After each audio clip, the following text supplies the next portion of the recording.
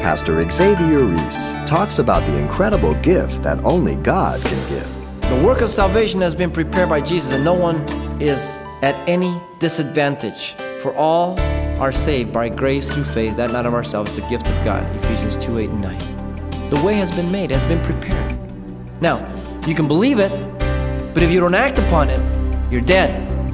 You have to believe, you have to act upon it for it to affect you.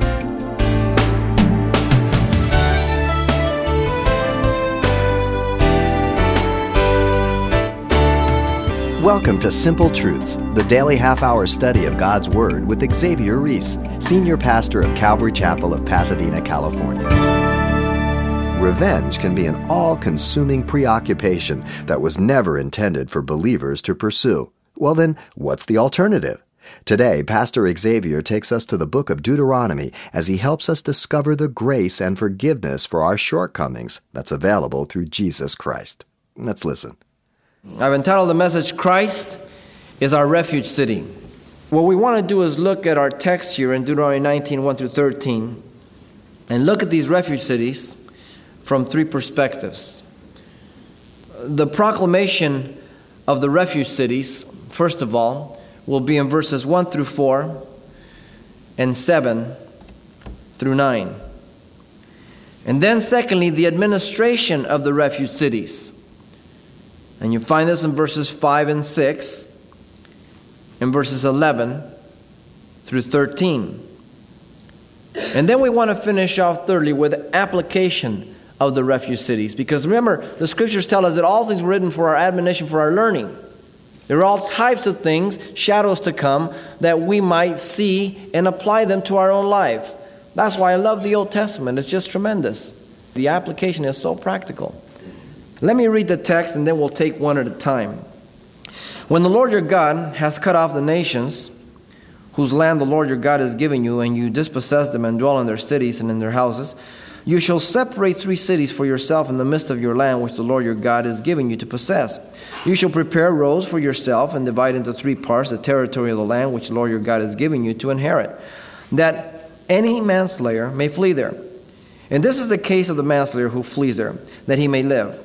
Whoever kills his neighbor unintentionally, not having hated him in times past, as when a man goes to the woods with his neighbor to cut timber, and his hand swings the stroke with the axe to cut down the tree, and the head slips from the handle and strikes his neighbor so that he dies. He shall flee to one of these cities and live, lest the avenger of blood, while his anger is hot, pursue the manslayer and overtake him, because the way is long, and kill him, though he was not worthy of death, since he had not hated the victim in times past. Therefore, I command you, saying, you shall separate 3 cities for yourself. Now, if the Lord your God enlarges your territories, as he swore to your fathers, giving you the land which he promised to give to your fathers, and if you keep all these commandments and do them, which I command you today to walk always in his ways, then you shall add 3 more cities for yourself besides these 3. Lest innocent blood be shed in the midst of your land, which the Lord your God is giving you to as an inheritance, and thus blood guiltiness be upon you. But if anyone hates his brother, lies in wait for him, rises against him, and strikes him mortally, so that he dies and he flees to one of these cities, then the elders of the city shall send him and bring him from there, and deliver him over to the hand of the avenger of blood, that he may die. Your eyes shall not pity him, but you shall put away the guilt of innocent blood from Israel, that it may go well with you. Let's look at the proclamation of the refuge cities, which is found in verses 1 through 4 and 7 through 9. 2 important things here. First, the Lord would be the one to cut off the nations. And this is a repeated thing as we've been going through the teachings. It would be God who would do it. How often we forget, and how often we need to be reminded that it is God who's doing, and it will do everything in our lives that's going to be of any effect and of any value. But secondly, the people would be the ones to receive the benefit. But that's like God, isn't he? He always does the work, and then he lets us have the benefit. Notice secondly in verse 2, and also verse 7 and 9, the instructions were to separate 3 cities in the midst of the land. The 3 cities mentioned were to be in the land of promise, verses 2 and also verse 7. Canaan. Okay, that would be the west side of Jordan. Right now they are on the east side before they cross Jordan. In Numbers 35, verses 13 through 14, the provisions for 3 other cities were in the event that God enlarged their boundaries. We also find them here in verses 8 and 9. The 6 cities covered Canaan, the promised land, and 3 on the west side, the Transjordan side. Numbers 35, 13 through 14 also tells us that. Now the 6 cities were not only for the children of Israel. We would think that God is making provisions for Israel, and Israel's exclusive, right? But was that from the beginning with the promise of Abraham? No. God says, in you shall all the families of the earth be blessed. From the beginning, God had the Gentiles in mind. All were included, Jew, Gentile. How interesting. Now notice, first of all here, beginning in verse 3, that the person that was a manslayer was to flee there. The person who accidentally or intentionally killed a man, he was to flee there. We'll make the distinction as we go through. So he knew that if a murder took place, he had to right away, not go back home to get some clothes, but take off. Go to the city of refuge. Now, the avenger of blood was the one who was duty-bound by law to avenge the murder of the relative. He was called the kinsman Goel. Okay? Now, the manslayer was to flee to the city of refuge that he might not die at the hand of the avenger of blood until he stood before the congregation. Numbers 35:12 tells us that. So he was to run, and if he got to the city, he would be protected until he came before the congregation for the hearing. From the proclamation, we move to the administration of the refuge cities. And you find this in verses 5 through 6 and 10 through 13. Notice first in verse 5, the administration of the refuge city first was involved in the protection of the innocent. It has been implied to this point, now it's going to be stated. Verse 5, the case used here as an example is that of a man going out to cut a tree, and he swings the axe, and the head slips off and hits somebody in the head, and he dies. Then he was immediately to flee to the city of refuge and live. The implication is the avenger of blood, as soon as he heard, he would take off after him to kill him. He was duty-bound to avenge his relative. But secondly, the punishment of the guilty was part of the administration, verses 11 and 12. In verse 11, the case in point is if a man hates his neighbor, lies in wait for him, rises against him, and strikes him mortally, so that he dies, and he flees to one of the cities, this is premeditated murder. He's waiting for him. But this is nothing new, is it? Because God told Noah back in Genesis 9:6 that whoever kills a man and sheds his blood, that man's blood must be shed for the shedding of innocent blood. But there's a greater and equally important reason, and we'll bring that out. So he has premeditated. He's killed this man. He flees to the city of refuge. And so he's protected from the manslayer. The avenger of blood comes and he says, this guy killed. He says, okay, wait. He says, so they're going to have the hearing. And after the hearing and the evidence, they find out that he's guilty. They take him to the city where he committed the crime, and they hand him over to the avenger of blood, and the avenger of blood kills the manslayer. And justice is done. Thirdly, in the administration, we have the proper procedure for justice. If we're going to have justice, then we have to see how just the procedure is, right? In verse 6, he tells us, lest the avenger of blood, while his anger is hot, pursue the manslayer and overtake him, because the way is long, and kill him, though he was not worthy of death, since he had not hated him in times past. So he's innocent. Okay? The manslayer was to flee, lest that avenger of blood, being hot in anger, pursued him and kill him. And if he was innocent, and he did catch him, and he did kill him, now there really would be a crime, because he was innocent. But in his hot anger, he killed him before the trial. Now the manslayer was to stand at the gate of the city, declare his case at the hearing of the elders of the city. Then they were to take him into the city as one of them and give him the place of safety to dwell with them. Joshua 20, verse 4 says that. So he'd run, he'd get there all out of breath and say, hey, listen, I'm in trouble, this is going on. They protect him. Then if the avenger of blood pursued him, they were not to deliver him into his hand, because he struck his neighbor unintentionally. He didn't hate him before, Joshua 20 verse 5 says.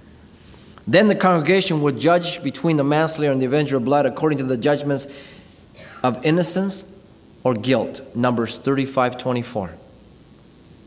This is the administration of the refuge cities. Incredible.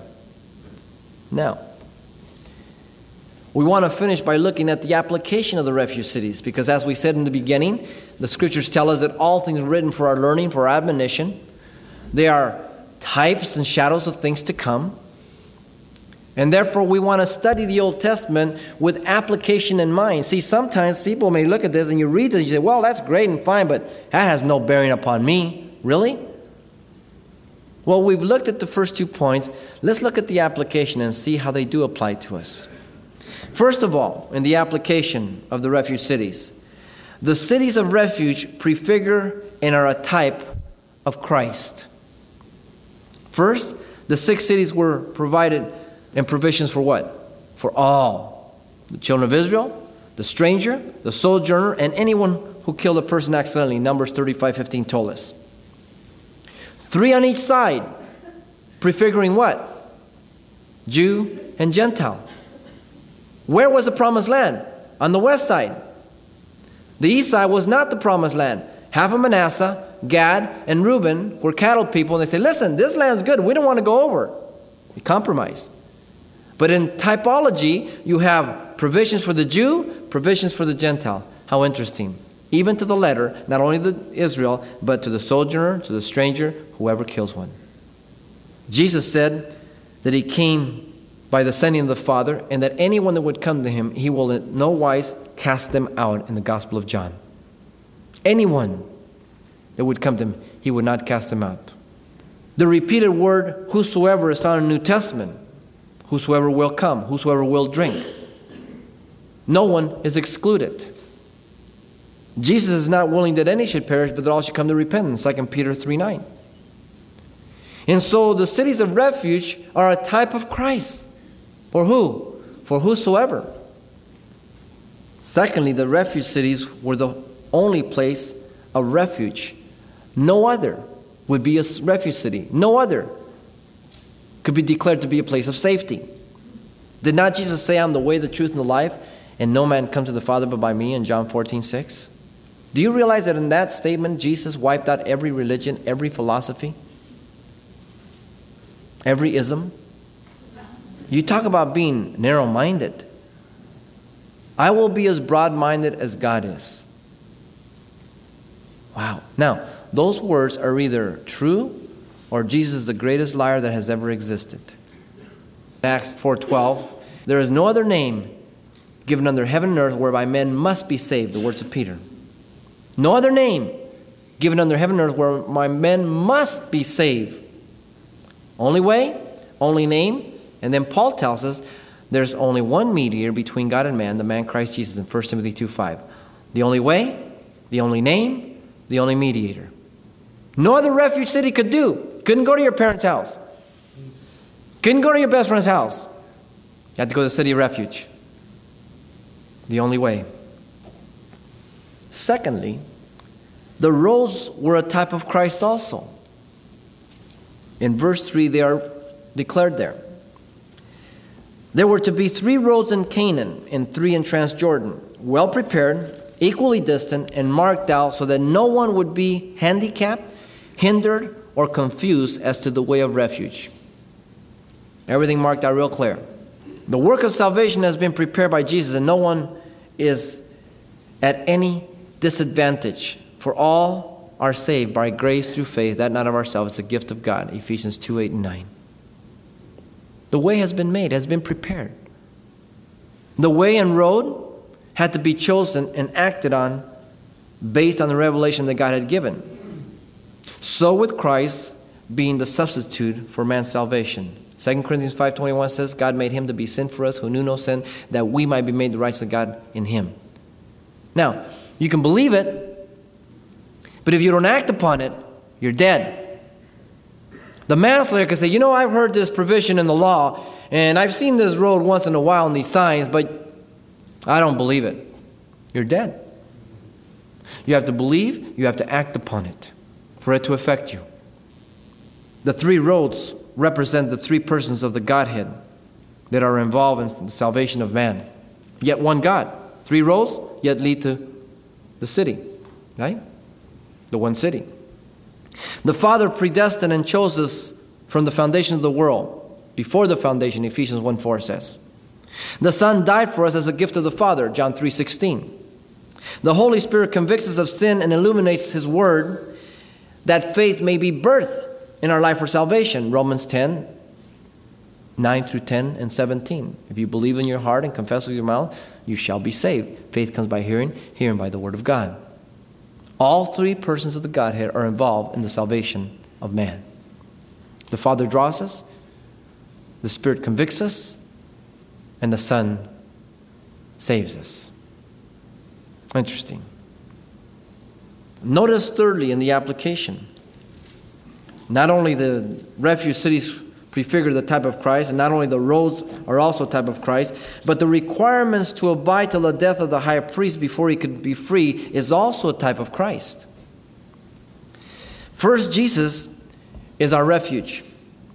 And since he won't die again, we must abide in him forever to be protected. And the only dying that is to go on is a dying to self to experience the greatest freedom. John 15, 1 through 8. Abide in me, for apart from me, you can do nothing. He's our high priest. He's already died. We, in fact, are set free. But our refuge is he, the city of refuge, Christ, and I flee to him. And I can only leave when he dies. Will he die again? No. So I'm to abide in him completely. The peace in our lives as we abide in Jesus Christ is not based on the fact that we are perfect or innocent of any sin, but that all our past sins have been blotted out and forgiven, justified, having made peace with God, Romans 5, 1 through 2.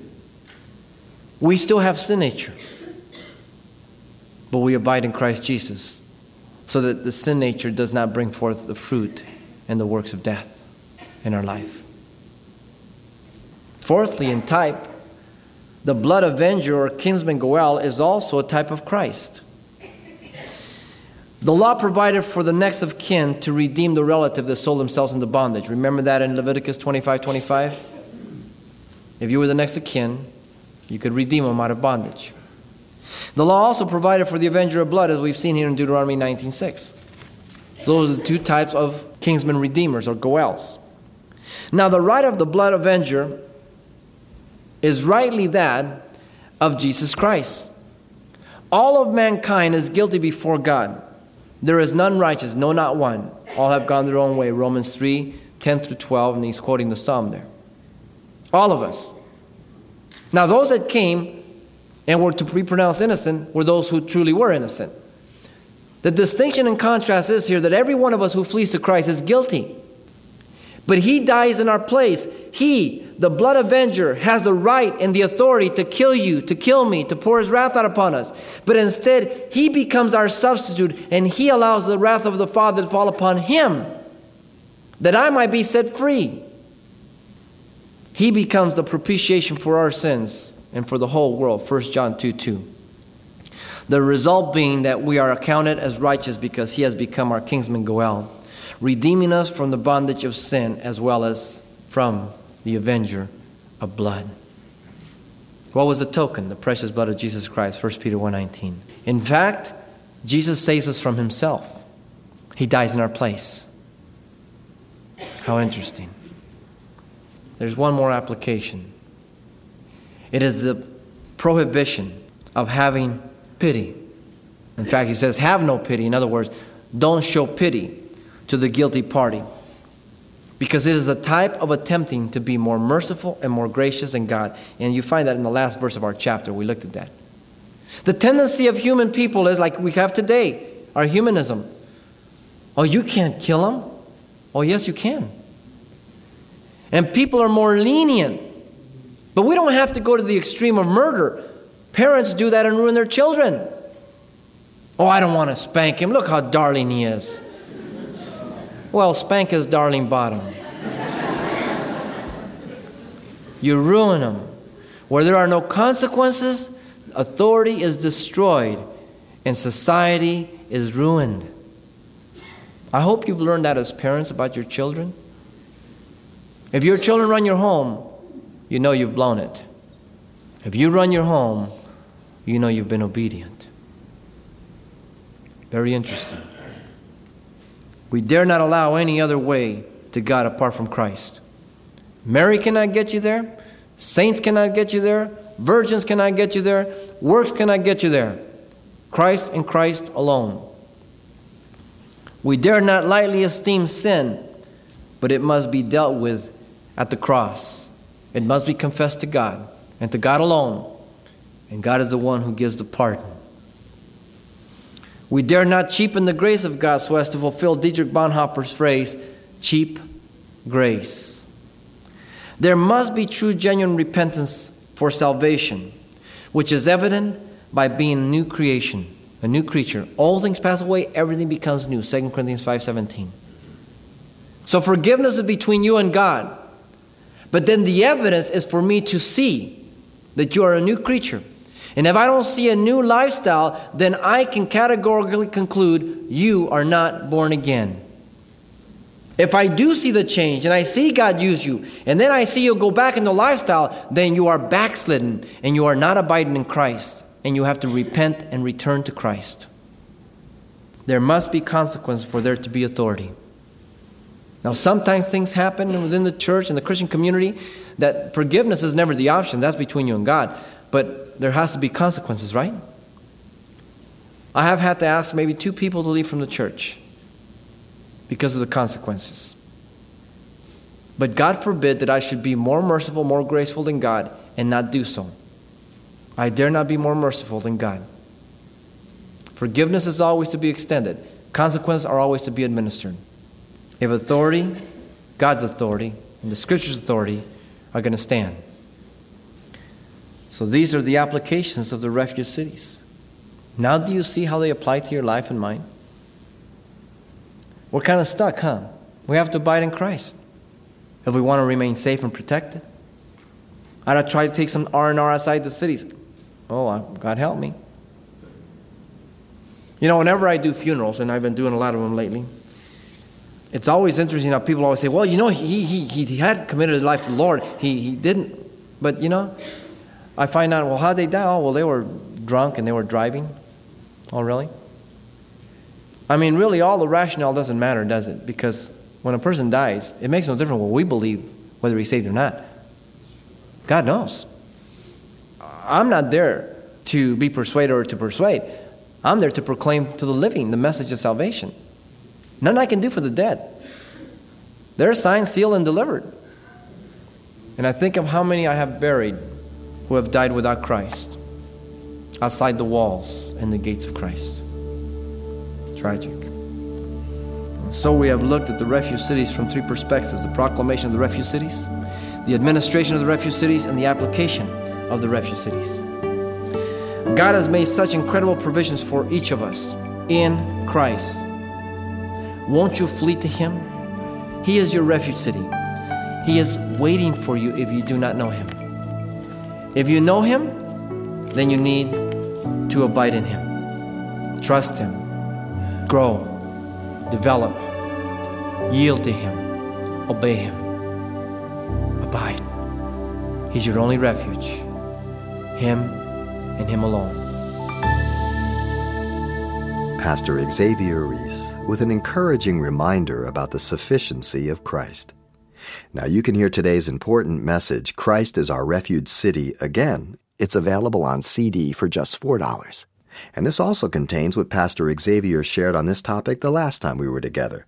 Now the title to ask for once again is Christ is Our Refuge City. Or simply mention today's date when you write Simple Truths, 2200 East Colorado Boulevard, Pasadena, California, 91107. Or to make your request by phone, call 800-926-1485.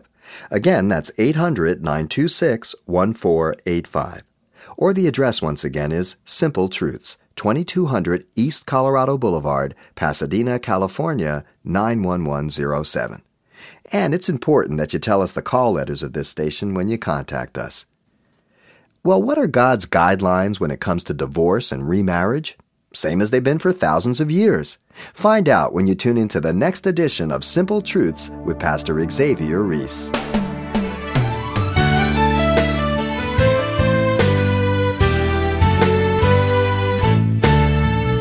Simple Truths with Pastor Xavier Reese, a daily half-hour broadcast, is a radio ministry of Calvary Chapel of Pasadena, California. www.calvarychapelpasadena.com.